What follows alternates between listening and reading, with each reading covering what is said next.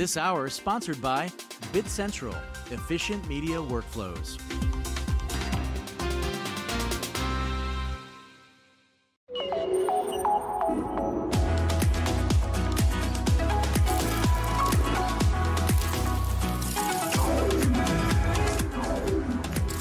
This is NAB Show Live.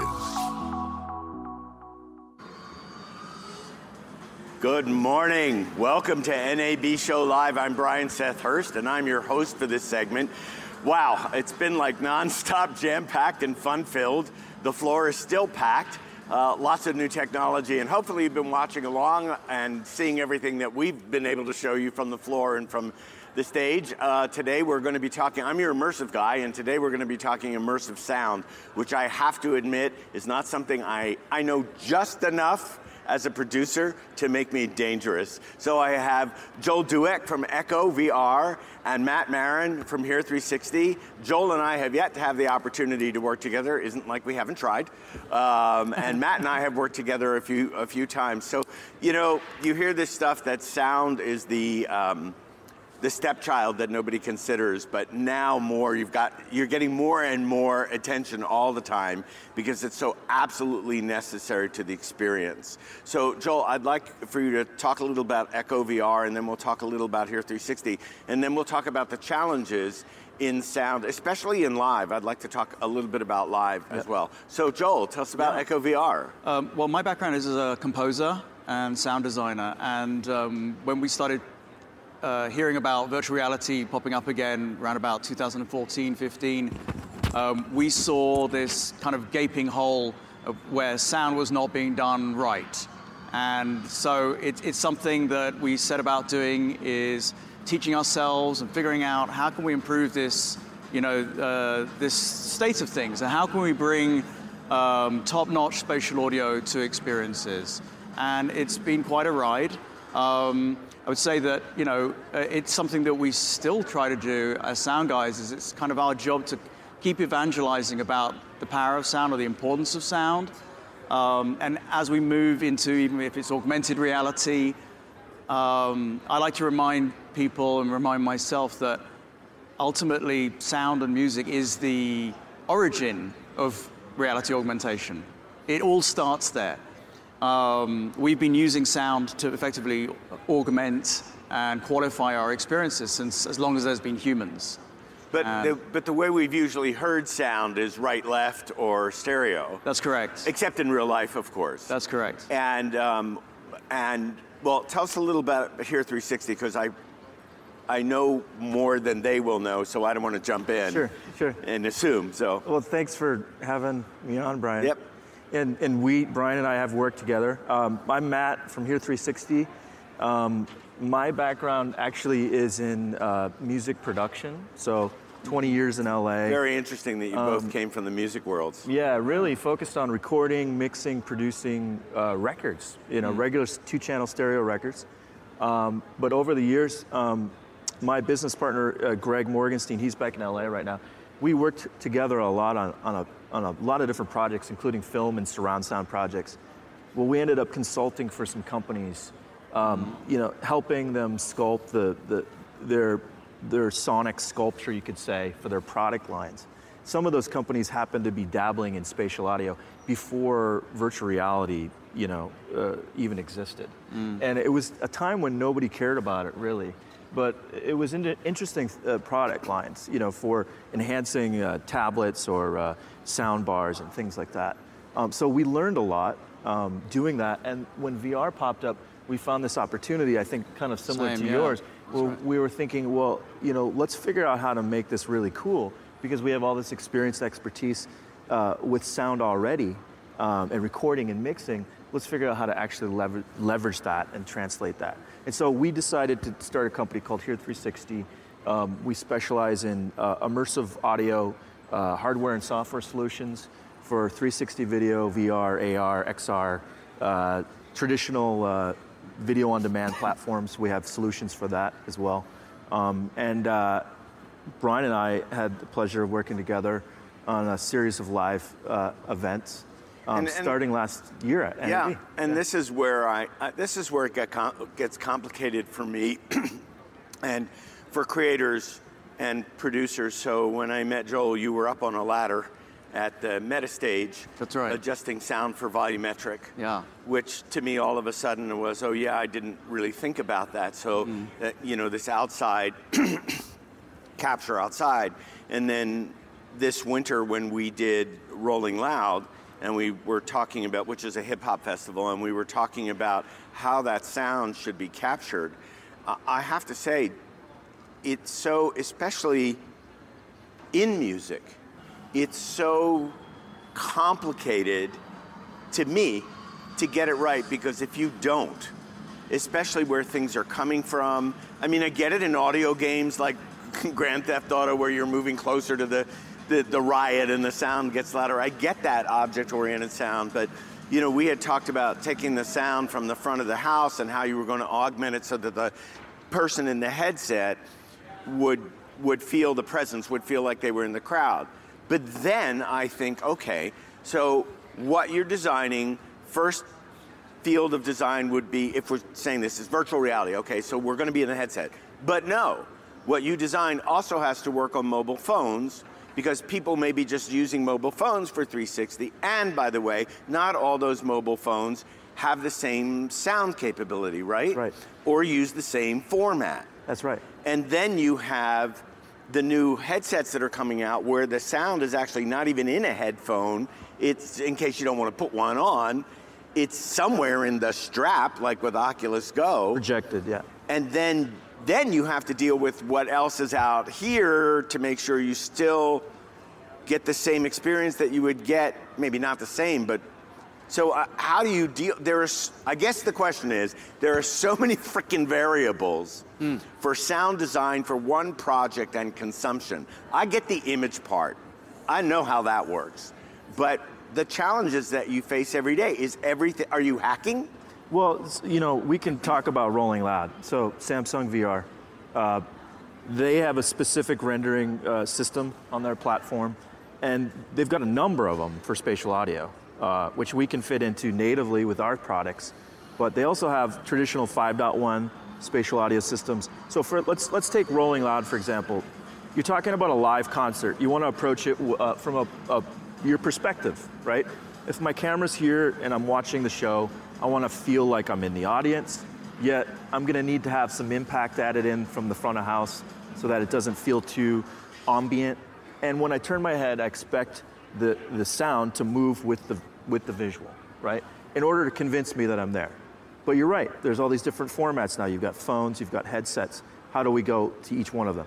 Well, in the case of Samsung, what they've done in the past is they've streamed a 5.1, a traditional 5.1 stream, and then they've sort of taken that and transcoded that to different platforms. So for web, they've ripped off the left and the right. So what that means is we've avoided using center channel. Because if we use center channel for anything, it's going to get lost when you go to your actual web player, right? Mobile phones in general will act similarly to the headsets as long as the player can support it. The web player is the biggest hinge, but so it is a little bit of a hack. You have to be thinking about all these different platforms and how to make it sound good on each one, and you have to constantly be checking each one to make sure that they sound good after the stream. While you're streaming. While we're actually posting these acts now. Sure. And the sound is the last thing that we're going to optimize. And so when I'm in the headset, I'm thinking as we're editing, and this is really interesting because we're editing in two different places, so we all get in the headset and we talk about what's going on. And the sound, that final optimization, that is going to be, it's music for God's sakes, and it's a concert, and that's the emotion. Especially when you have call and response from the artist to the crowd. The artist is saying, no, and the crowd is surging forward and responding, and being able to capture that, that's that magic. And to speak to that, that's why we just grab as much content as possible. We ingest everything we can, We'll take all the microphones from the TV trucks, we'll set up our own microphones all over the place. We'll take as many feeds from front of house as we can. And you'll figure it out afterwards. We'll figure it out. And if it's a live stream, we'll take the key components, compile that stuff, and then give it back, for the live stream. But for post, we'll track as much as we can because we want that flexibility And speaking about formats, that was just the tip of the iceberg. Then you've got all sorts of other formats. You've got the sound formats. You've got all these ambisonic formats, first order, second order, third order. You've got omnibinaural, you've got Atmos, you've got all these different things that you can be looking at delivering to. Yeah. So it's quite a bit to handle. On My Brother's Keeper, we had Scott Gershon design the sound for the cinematic VR piece we did. And when I walked into the studio, he just looked and he said, I had to come up with a completely different workflow for you guys. Yeah. I want to talk about confined space and Foley.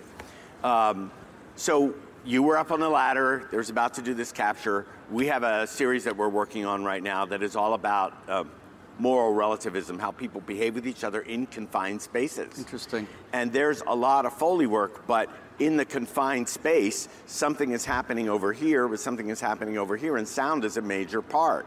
So when you go to work in the beginning, do you come in as the sound designer in VR, and I'm setting film aside, the sound designer in VR, and work with the storytellers? When the storytellers, this is the action over here, but the attention I need is over here. How do you design for these confined spaces, or for Metastage as well? Well, I think, that speaks to, I think, probably an important thing for both Matt and me. Obviously we have similar backgrounds, but coming from, let's say, the content creation part of it, and then trying to figure out what will we need to do in order to capture the elements.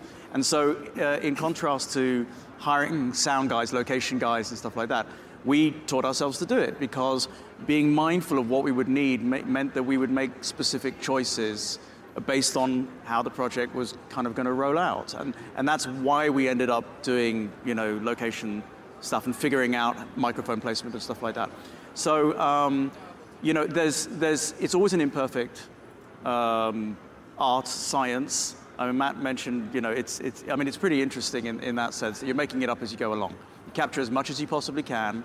You're dealing with the fact that the camera sees everything, so where do you put your microphones? That's your first problem that you're going to deal with. You're going to deal with the issue of mostly when you want to spatialize things, you really want to have mono tracks. You want to record things as separated as possible. But of course, when you have multiple microphones, they're each going to pick up what the other microphone does. So you have to figure out a way of staging it so that there's enough separation. That can mean, for example, when actors are talking, that you don't want them to overlap. Yeah, I was going to say, and you have to mic actors, so you're micing the environment, you're micing the actors.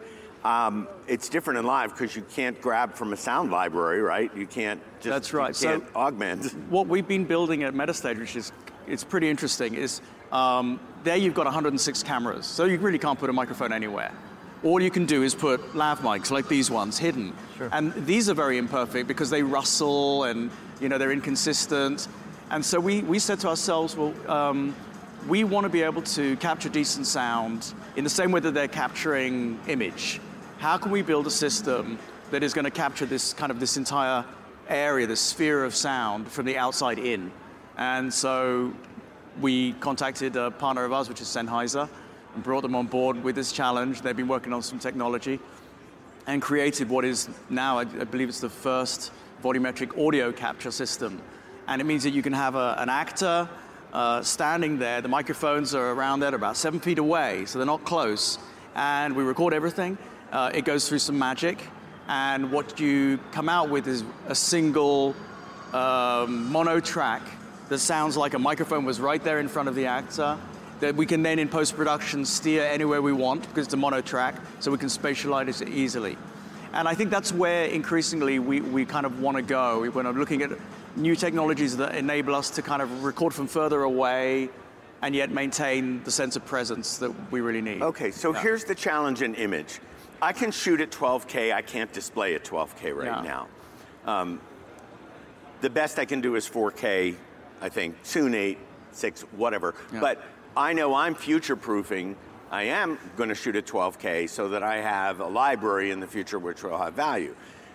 Sound design, and is there something similar to that? Like you just said, well, now we have volumetric capture, but are the listening devices, are the headphones, are the sound that's in phones, are they capable of broadcasting or streaming in the sound that you've designed? I think, we know already what are the limits of the human hearing capacity. And I think, CD came pretty close to that. And vinyl maybe a little bit better, albeit it's a bit more scratchy. And so we're already able to capture and play back pretty much at the fidelity we might ever So need. you have where you might not have true fidelity in image. Yeah. Especially in volumetric, Yeah. you're getting to the point where you will. In light field, you'll definitely Yeah. have. So you're saying sound is already at that place. You see how little I know? Yeah, it's I good. think Thanks for answering the but- question. Yeah. But also to add on to that, I mean, you could be, let's say, creating your spatial audio track deliverable as a third order ambisonic file, right? Which you're going to deliver as a first order for now, because. So ambisonic, define ambisonic really quickly. So it's a spherical harmonic, system. Third order down to first order, it's a different number of tracks for each deliverable. First order, you've got 4 tracks. Second order, you've got 9.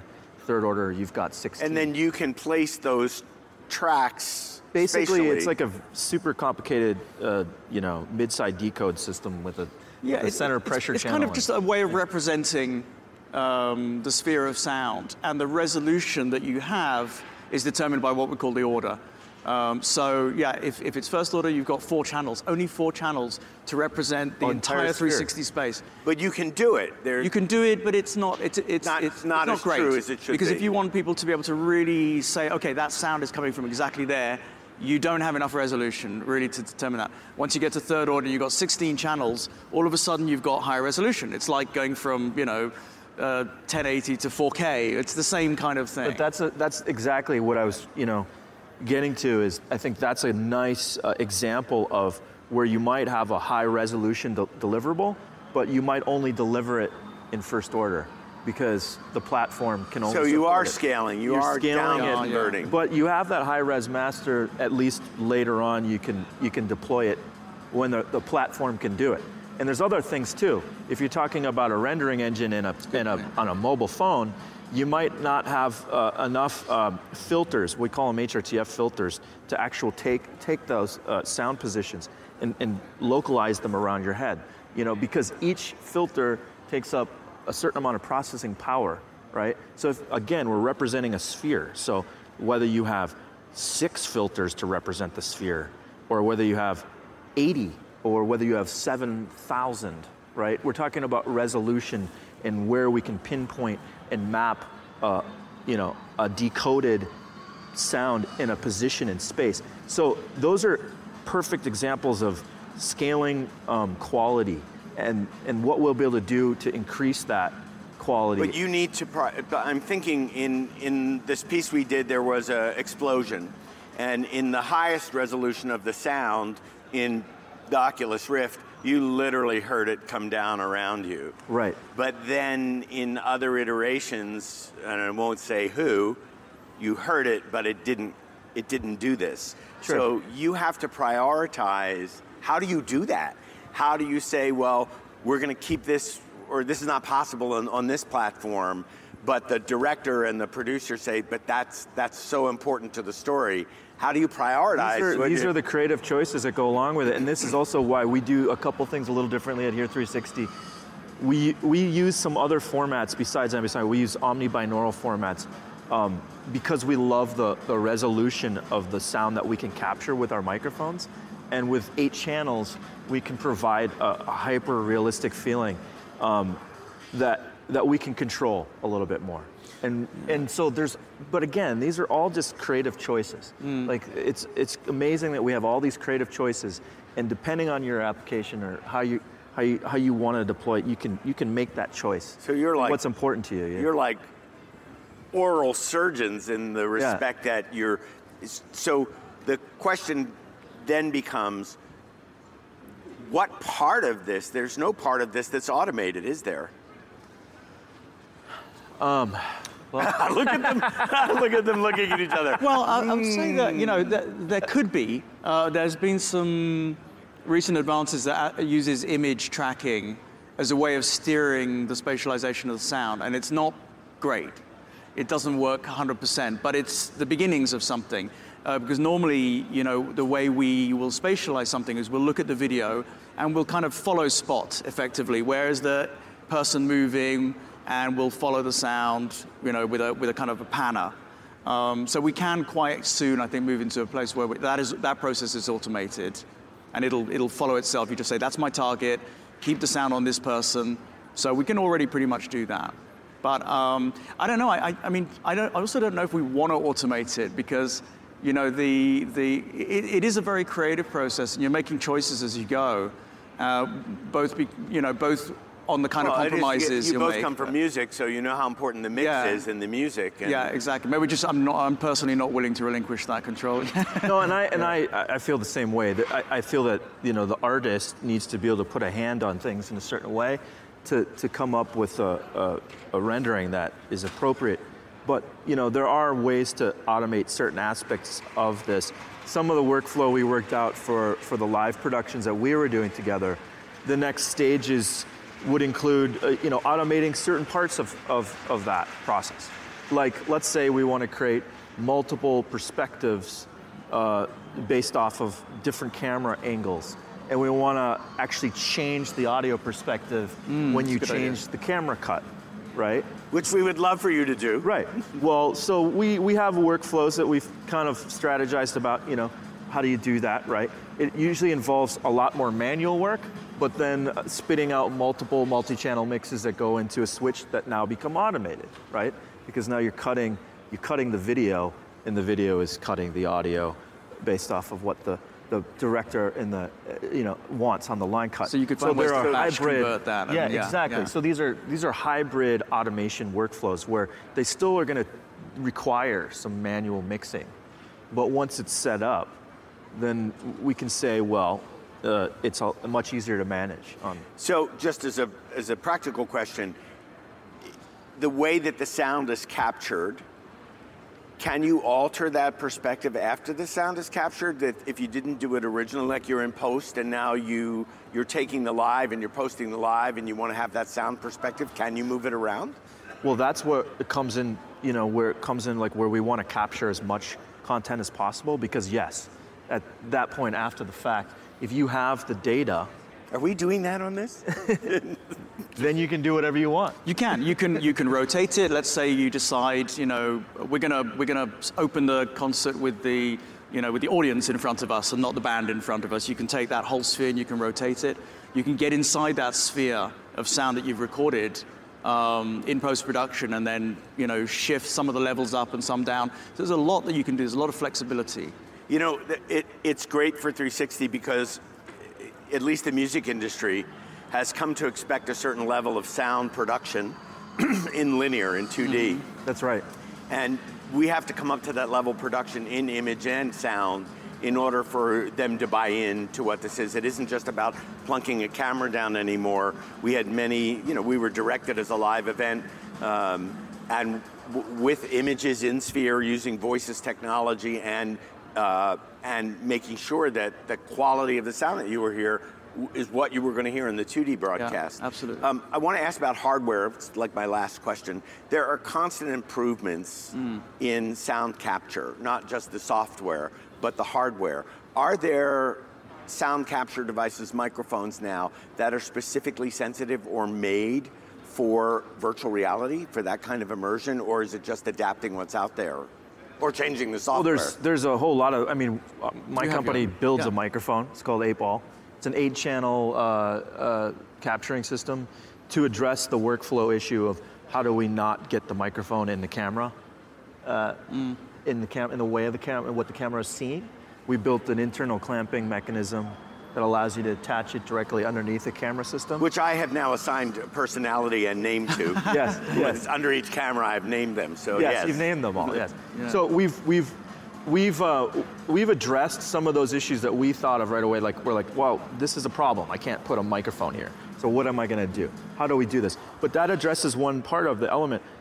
There's a lot of innovations. There's ambisonic microphones that are out. They've been out for years, and there's new ones that are coming out every day. But then again, the traditional recording and capture systems just using mono microphones still works fantastically too. And there's a reason we have to do that, which is that even your very best microphone, fanciest ambisonic, doesn't matter how many channels, suffers from exactly the same problems as any other microphone, which is the moment you walk away from it and you're more than 2 feet away, really what you're going to start to capture is more an ambience.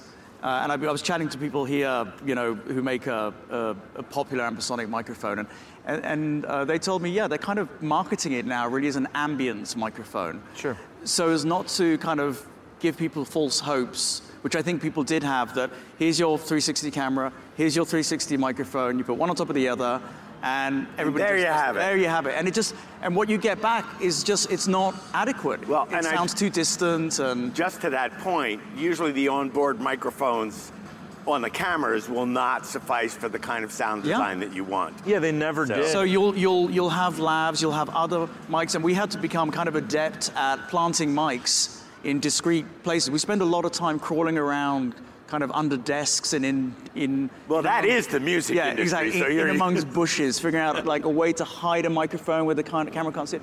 And all of those feeds, as Matt was saying, you don't know if it's going to be useful, but you want to cover your bases every possible way.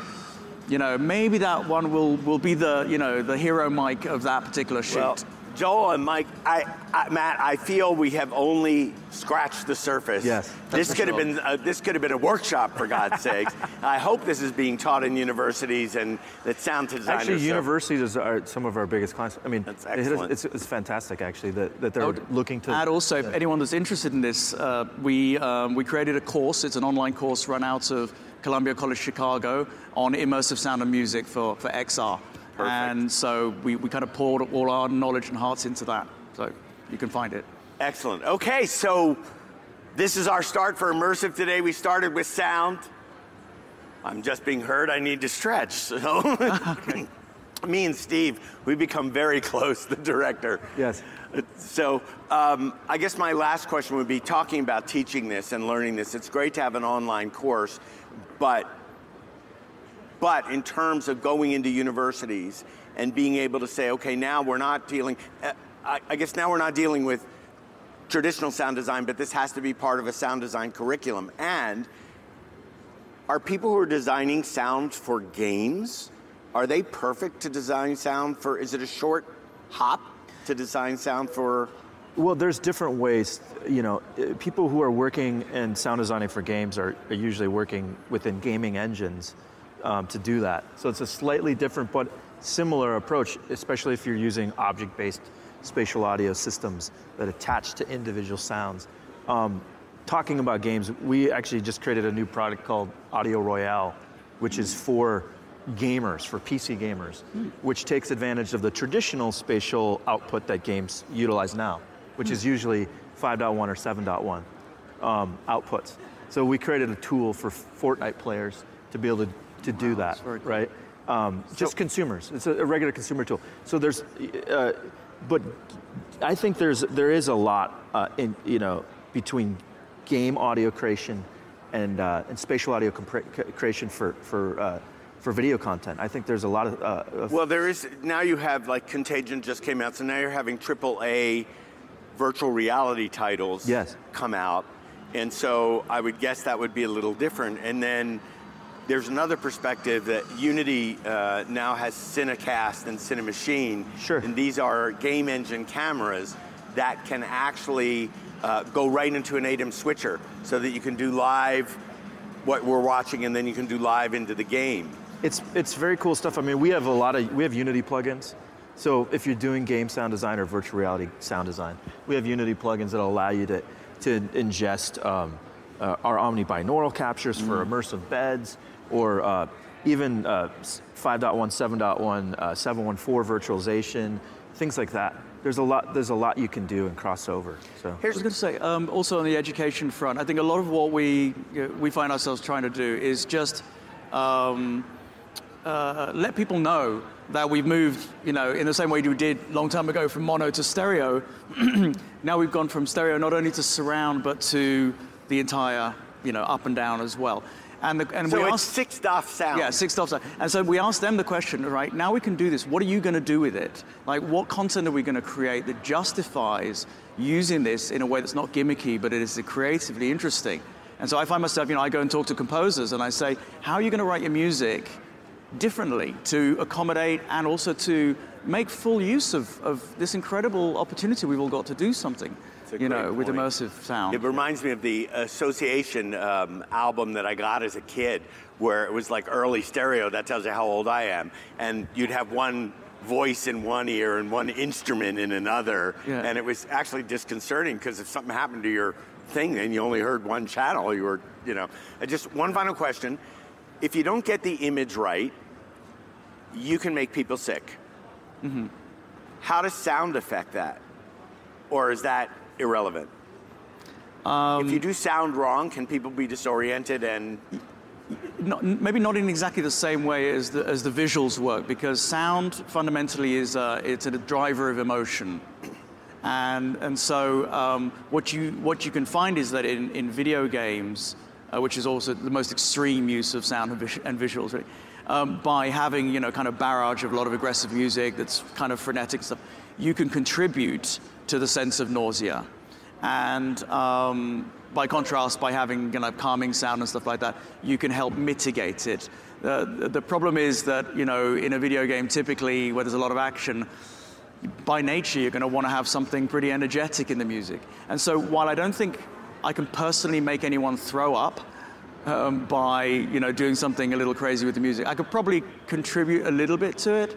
Yeah, but that would be on purpose, not by I'd do it on accident. purpose, but we have actually given some thought to, can sound help prevent nausea in VR? That's a great... And I think it can help. It can be a tool to help kind of just set an emotional environment that is going to, you know, pull you away from that kind of a sensation. Oh my God, next time we get together, we'll have a neuroscientist on the panel.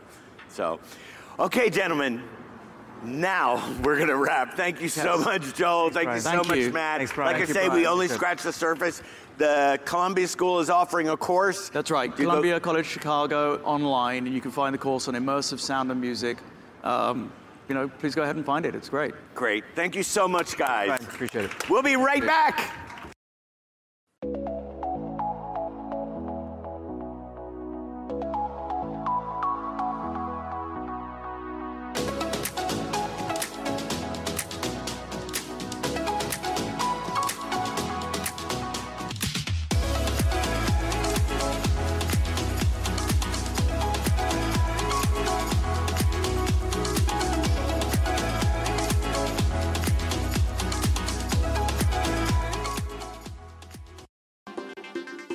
This hour is sponsored by BitCentral, efficient media workflows.